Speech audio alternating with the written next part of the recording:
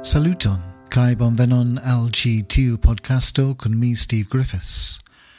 Hodiaŭ ni pensas pri la fragmento de la Evangelio de Mateo, capitro 8, versoi 8 gis 13, en kiu Jesuo risanigas la leprulon, kai poste risanigas la sklavon de la Roma soldato.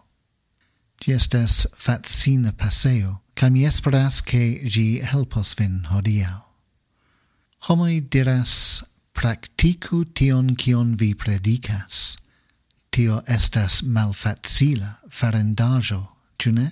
Estas multa pli facile diri, kiel ni pensas ke aferoj devas esti, kia devas esti la mondo, kaj kiel homoj devas konduti, ol efektive praktiki tiun vortojn kaj ideojn en niaj propraj vivoj. Estas defio al la nocio praktiki tion kion vi predikas, kiu povas lasi nin ĉiujn senti malkomfortajn.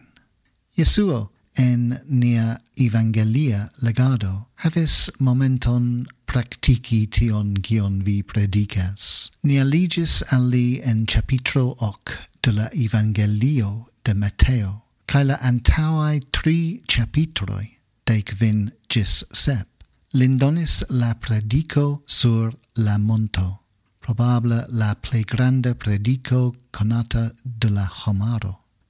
Do predikinte ĝin, ĉu li povus nun praktiki ĝin? Tion ĉiuj volis scii. Kiel ni legis en verso 1, kiam Jesuo malsupreniris de la monto, grandaj homomasoj sekvis lin. Ili ĉiuj aŭdis la belajn vortojn pri amo kaj graco kaj bonkoreco kaj pardono, kaj nun ili volis vidi ĉu iu el ĉi tio efektive funkciis praktike. Aŭ ĉu ĉi tiu Jesuo estis nur alia en longa vico da karismaj rabenoj, kies vivstilo ne povis plenumi la mesaĝon kiun ili donis. Vortoj, se ili ne estas akompanataj de agoj, estas senutilaj. Do ni legis en verso 2 ke leprulo venas al Jesuo. Ĉu Jesuo tuŝas ĉi tiun netjuŝeblan? Kiam Luko skribas pri ĉi tiu resanigo en sia evangelio, li diras ke la viro estis plena de lepro. Li aspektus abomena kaj tre timita de la homamasoj. Li estus elpelita el la socio kaj devigita vivi izolite, rigardata de ĉiuj aliaj kiel malbeno de Dio. Sed li venas al Jesuo, kaj ni legas in verso 3, Jesuo etendis sian manon kaj tuŝis lin. Ĉu Jesuo praktikus tion kion li predikis? Jes, li farus. Li tuŝis la netjuŝeblon. Michael Christensen verkis mirandan libron nomatan Urbaj stratoj, urbaj homoj, pri lia tempo en Calcutta kun patrino Teresa. Li trovis la premon kaj emocian intensecon de la laboro preskaŭ ne elteneblaj, kaj miris, kiel ni ĉiuj pri kiel patrino Teresa daŭrigas. Iun matenon, ŝi diris al li, ĉu vi vidas Jesuon hodiaŭ? Li diris ke ne. Do ŝi elirigis lin por promeni, kaj ili trovis bebon mortantan en la defluilo, kies manojn kaj piedojn formanĝis ratoj. Ŝi prenis la mortantan infanon kaj diris, jen Jesuo. Patrino Teresa praktikis tion kion ŝi predikis. Jesuo praktikis tion kion li predikis. Ne multaj el ni estos vocitai labori cun lepruloi sur la stratoi de barato, sed ni ciui estes vocitai etendi la manon cae tushi aliaen cun compato, doni al aliai iom da tranquilligo cae amo en iliai vivoi, contacti aliaen per bonezzo cae grazzo, eble ec tiun ciun ni malplei volas contacti. Ciu el ni estas vocita practici tion cion ni predicas? Ciun vi besonas contacti cun la tusho de amo hodiau? Cae tiam Jesuo havis duan renconton, cae cifoje li ricevas la neaccepteblan en sian ceeston. La Romia soldato pro sia nazietzo cae occupado estis supremanto por la Juda popolo. Li estus malestimata de la homamassoi, nur pro tio kiu li estis. Sed se tio ne estis sufficia malbona, li ne venis peti grazon por si mem, sed por sclavo, la plei malaltai el la malaltai, consideratai malpli ol homoi mem, sclavo de Roma soldato. Vi ne povus esti multa pli malalta ol tio.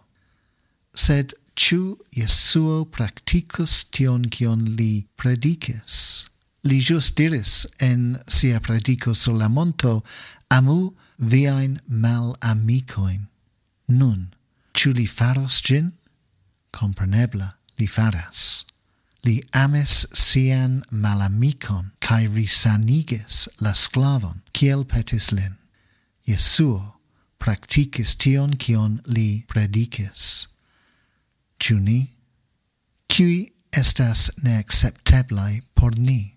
Cui estas ci tiu homoi, ciu eble offendis nin en la pesintetzo? Au eble ni ec neniam rencontis ilin, sed ili eble estas rifugintoi, au ili parolas aliaen lingvon, au havas malsaman coloron hauton, au adoras alian dion.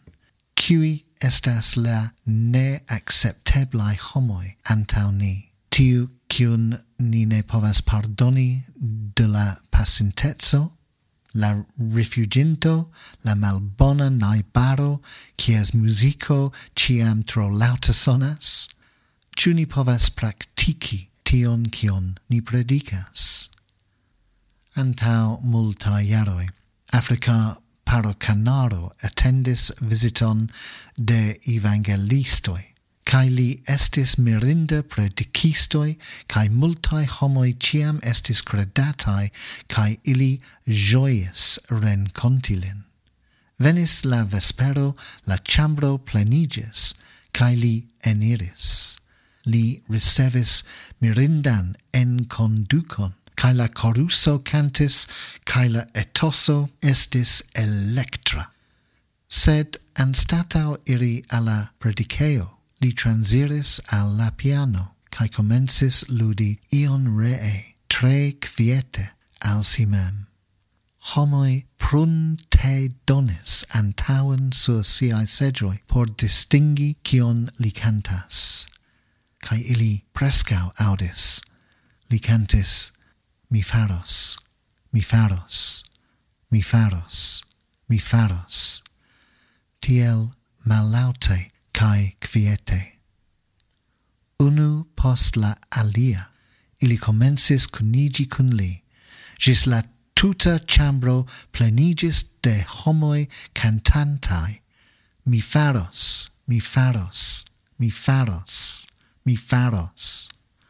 La evangelistoi cesis ludi, cae canti, cae la chambro excellentis. Li fermis la oculoin, cae pregis. Signoro, vi audis nian respondon. Nun faru al ni vian demandon. Cian demandon Dio faras al vi? Kiun li petas ke vi tuŝu kun amo? Kiun li petas ke vi akceptu? Kiun li petas vin taksi? Kiun li petas de vi ami? Ĉu vi? Dankon por aŭskultas. Ĝis la revido.